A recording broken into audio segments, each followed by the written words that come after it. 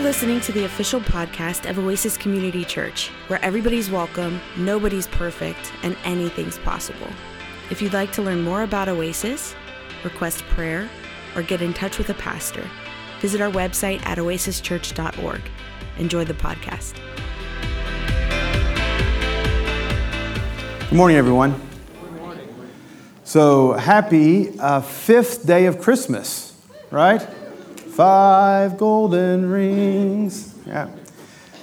So when I was growing up, I knew of Christmas Day, and I knew of the song, The 12 Days of Christmas, but I didn't know that Christmas Tide was celebrated by many Christians as a season that would start on Christmas Day on the 25th, and it would run through January the 5th, and those were the 12 days of Christmas.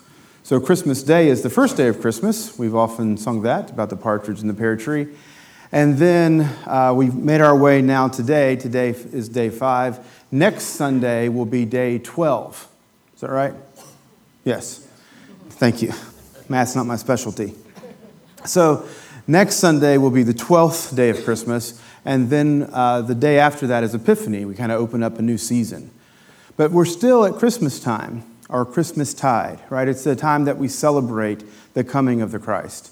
So throughout the Advent season, each week we were lighting a different candle as we were anticipating, as we were kind of filled with expectation. And then on Christmas Eve, we lit the center candle, right? The Christ candle. And now they're all lit because Christ is here. Christ has been born. God is Emmanuel. He is God with us. And that's part of the message that we want to look at today.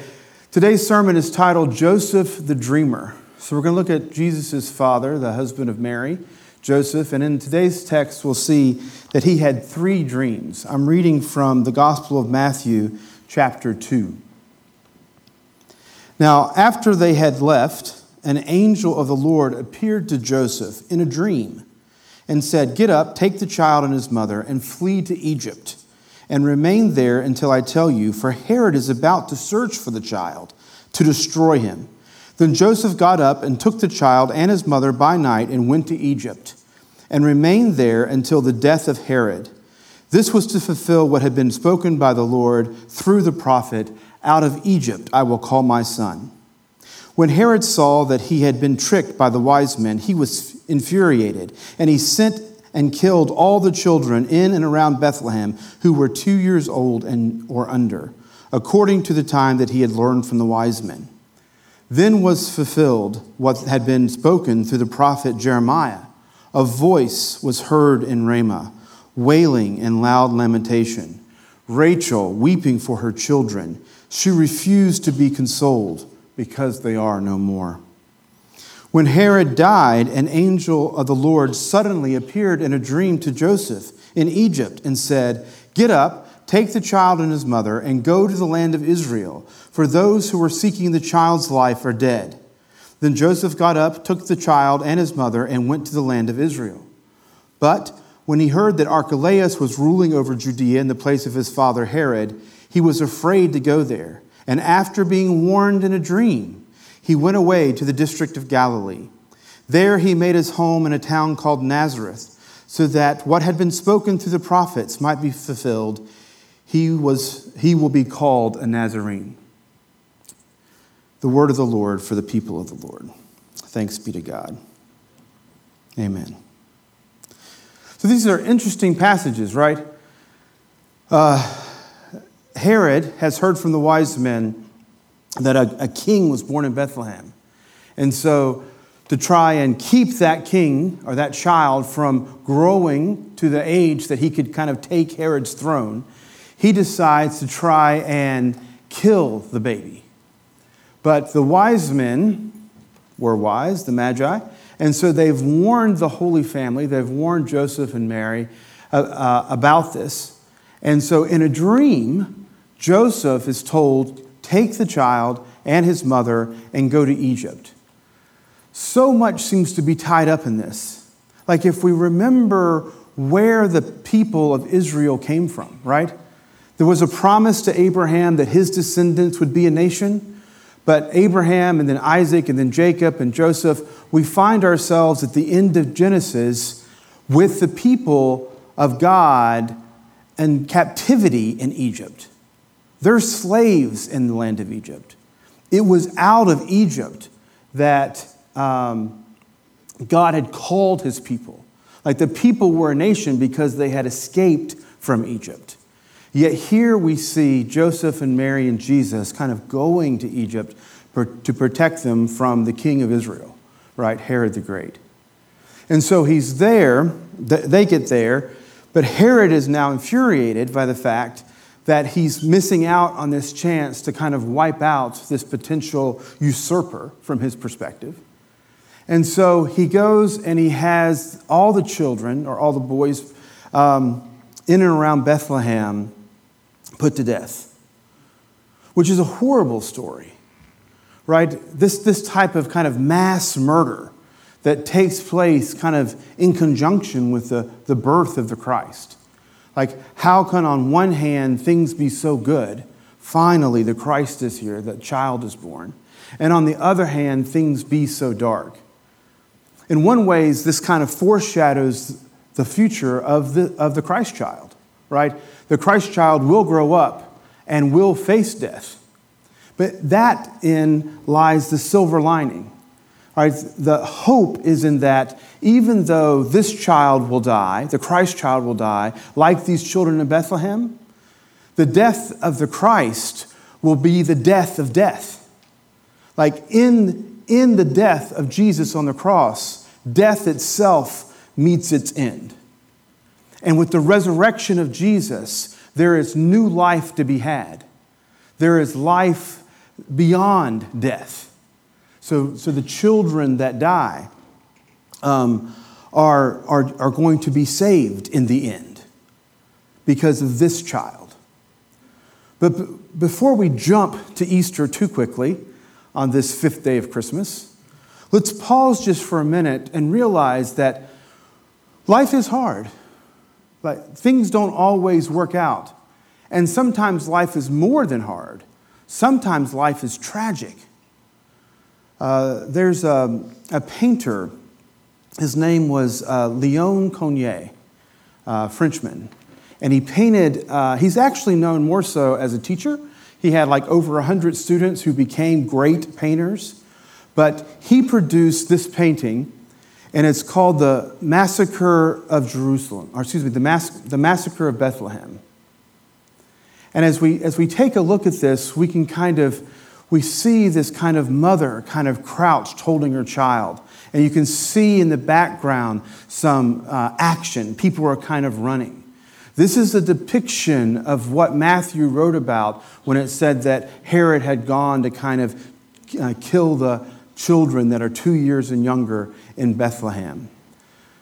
There are a few things I want you to pay attention in this picture. One is of this mother's feet. Like, we'll zoom in here. She doesn't have shoes on, right? The disaster, the tragedy kind of comes on her kind of unaware. She just runs. She doesn't even take the time to put on her shoes. You know, there's a certain amount of kind of vulnerability in that. You know, she's hiding. She's trying to protect her child. And then I want us to focus in on her face. Look at the anguish. It's as though she's looking right at us, right? She's looking right into our eyes. And you can see her hand kind of covering the mouth of her child, trying to keep him quiet so that they don't get found out. So we don't know how this exactly went down. Perhaps there were mothers who hid their children and they were saved, right? We get those stories in Scripture too sometimes, right? We know the story of Moses when he was saved as a child. So we don't know if every single child wasn't. I mean, Bethlehem was a small village, but death and grief is not a matter of amount, right? It's not the kind of thing that we can measure and compare. But this is that story. And what's interesting was when Matthew was telling this story, he points back to a passage of Scripture in Jeremiah and says, when Jeremiah says Rachel is weeping for her children and she refuses to be consoled because her children are no more, that this fulfills that prophecy. That is a very interesting interpretation of what it means to fulfill prophecy. Jeremiah was talking about the coming exile. Like the people, right, had been in Egypt in slavery, but as Hosea said, out of Egypt I have called my son, meaning out of Egypt I have, claimed a people, Israel. But now, through a variety of things, largely due to their own disobedience, the worship of other gods and such, Israel is now facing destruction in the time of Jeremiah. Jeremiah has come and said, God is sending Babylon to judge you. And Israel, or actually it's just Judah at this time, because the kingdom has already dwindled down, because the northern kingdom was destroyed by Assyria. So we have this southern kingdom, Judah, and Jeremiah is prophesying and saying, God is sending Babylon to judge you. And they're like, no. God protects us from evil. God would never allow Babylon to come here. And Jeremiah said, you misunderstood me. I didn't say that God was allowing Babylon to come here. I was saying God's sending Babylon to come here. Right? It's God's decision. You're being judged. And he says this, that's when he gets to this part about Rachel weeping for her children. Now, the historical Rachel perhaps did weep for her children because they went down into captivity into Egypt. But in the time of Jeremiah, this was hundreds and hundreds and hundreds of years later. But as tradition has it, her tomb was there in Bethlehem. And that as the children of Israel, or the tribe of Judah, would be taken into captivity into Babylon, they would have had to march past Rachel's tomb. So that not only would the historical Rachel have wept for her children as they went into captivity into Egypt, right? This kind of metaphorical Rachel would also weep for her children as they went into exile. Now, historically, that has nothing to do with Jesus or anything that took place there. But history and prophecy are not the same thing. Prophecy is broader than that, and it's also deeper than that. This is why when we read Scripture, Scripture is not reducible to just some historical event. Like the contextually sensitive historical background, which typically is what people in my field put so much emphasis on, is not the interpretive key that opens up all Scripture to us. When you read Scripture, the Spirit kind of moves through it and speaks to you. The Spirit will move through and speak to us, so that when we're reading the text, there's something new to learn that comes through it. It's more than just history.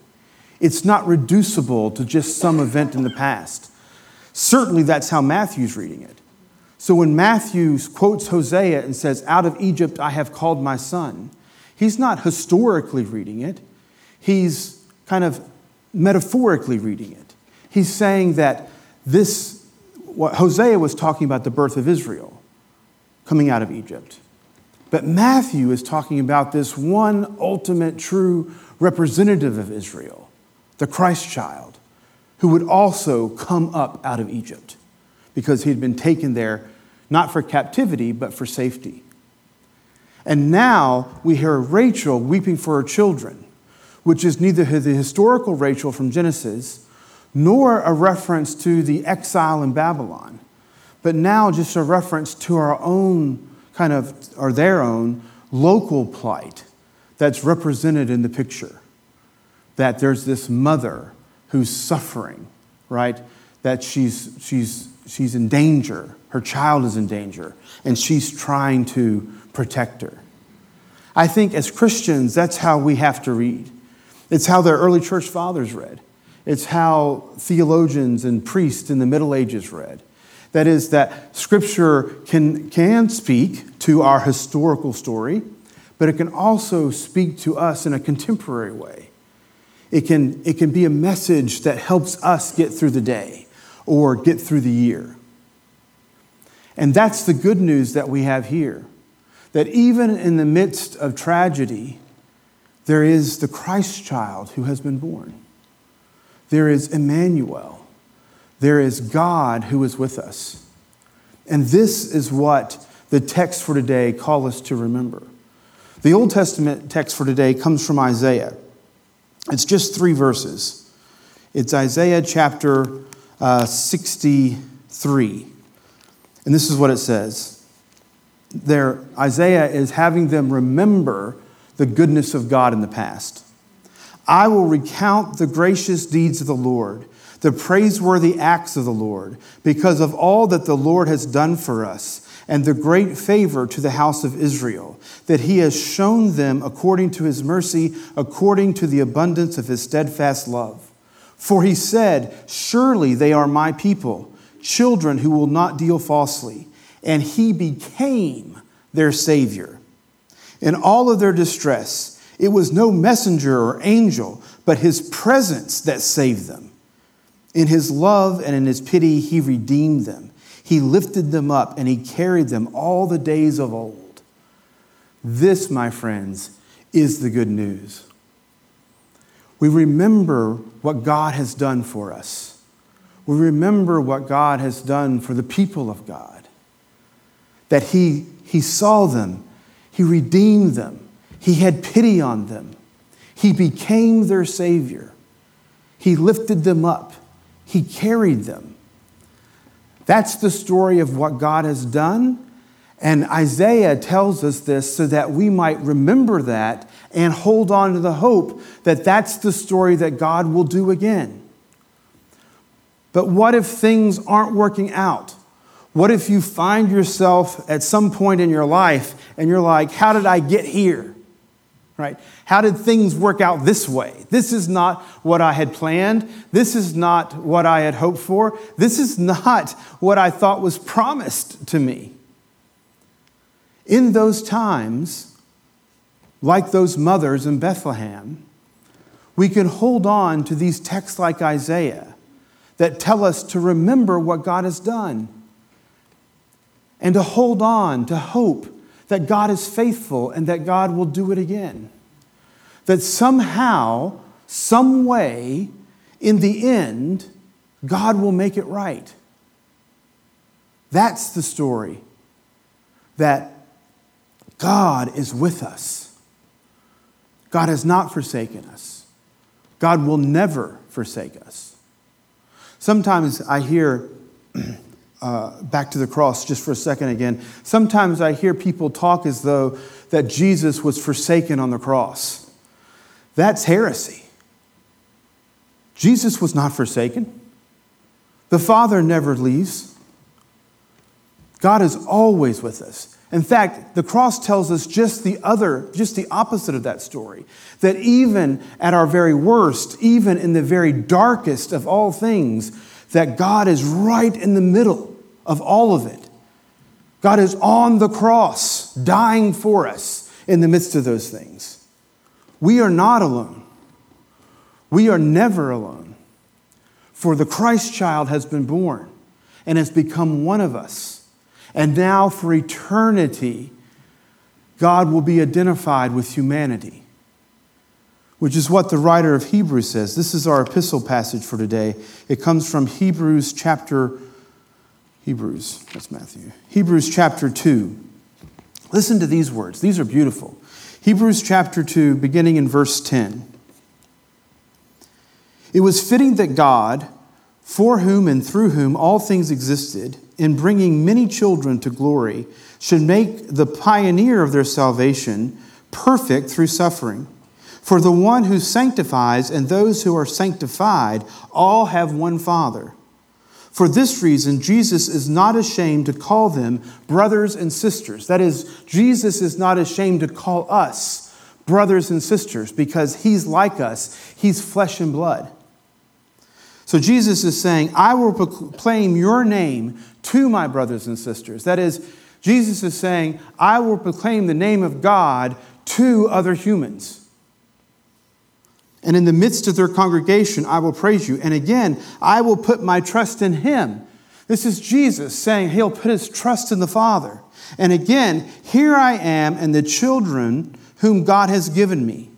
Since, therefore, the children share flesh and blood, he himself likewise shared the same things, so that through death he might destroy the one who has the power of death, that is, the devil, and free those who all their lives were held in slavery by the fear of death. I'm going to read that again. And free those who all their lives were held in slavery by the fear of death. For it is clear that he did not come to help angels, but the descendants of Abraham. Therefore, he had to become like his brothers and sisters in every respect, so that he might be a merciful and faithful high priest in the service of God, to make a sacrifice of atonement for the sins of the people. Because he himself was tested by what he suffered, he is able to help those who are being tested. Praise the Lord. Praise the Lord. That Jesus became human, that the divine Son became flesh and blood, so that now all of those of us who are flesh and blood, right? That's us, all of us. That's everyone you've ever known. That's everyone who's ever been. That's everyone who ever will be, right? Is now somehow connected to God through Jesus. And that in his suffering, he knows us, and he claims us, and he calls us brother and sister, and he identifies us with God. Our sins are forgiven. We have been made whole because the Christ child has been born and is with us, God, Emmanuel. Those prophecies, coming back to Matthew, are interesting ones. The last one, so the first one was out of Hosea, out of Egypt I've called my son. The second one was out of Jeremiah, Rachel weeping for her children, refusing to be consoled because they are no more. The last one is perhaps the most bizarre of the three. They've gone to Nazareth, and it says, this is to fulfill what the prophets have said, that he will be called a Nazarene. It's a really challenge for biblical scholars. They don't know quite what to do with that one. Nazareth, the little village he's from, never made the map. Like, you know, when you're looking on your maps and you're pinching out and you're getting smaller and smaller in your phone? Like, Nazareth is never mentioned in the Old Testament. It's never mentioned in the Mishnah, later Jewish writings. It's never mentioned in the Talmuds. It's like way small town. Like, no one knows where it is.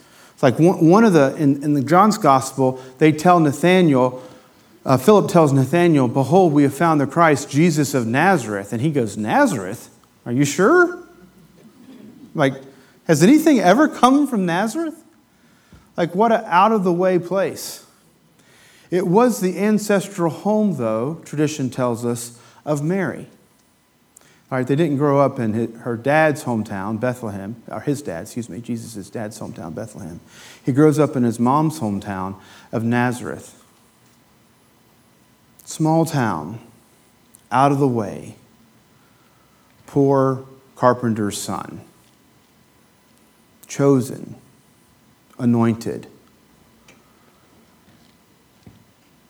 crucified, resurrected, ascended, and returning king. And that's the story of the gospel. For Joseph's dreams, though, I want to close with this. We too should be people of dreams. That we serve a God, as Isaiah told us, who has been faithful and gracious and has provided, right? God became their Savior. And He's become our Savior too. So we should have dreams for a future that are bright. Like, kind of notwithstanding the past and what has happened to us, the struggles that we've had, the difficulties that have come our way, the sufferings that we've endured. Like Joseph, we should have dreams of the Spirit of God who can speak to us and give us a future that is bright. A future that can make the wrongs of the past right. I don't know how that works. But I think when God comes and transforms those things, makes those things into something other, gives us new life. And so, as those who dream, we should also, I believe, identify with dreamers. We should be gracious and generous to those who are looking for a brighter future, for those who are traveling, because we're all on a journey. We're all finding our way home.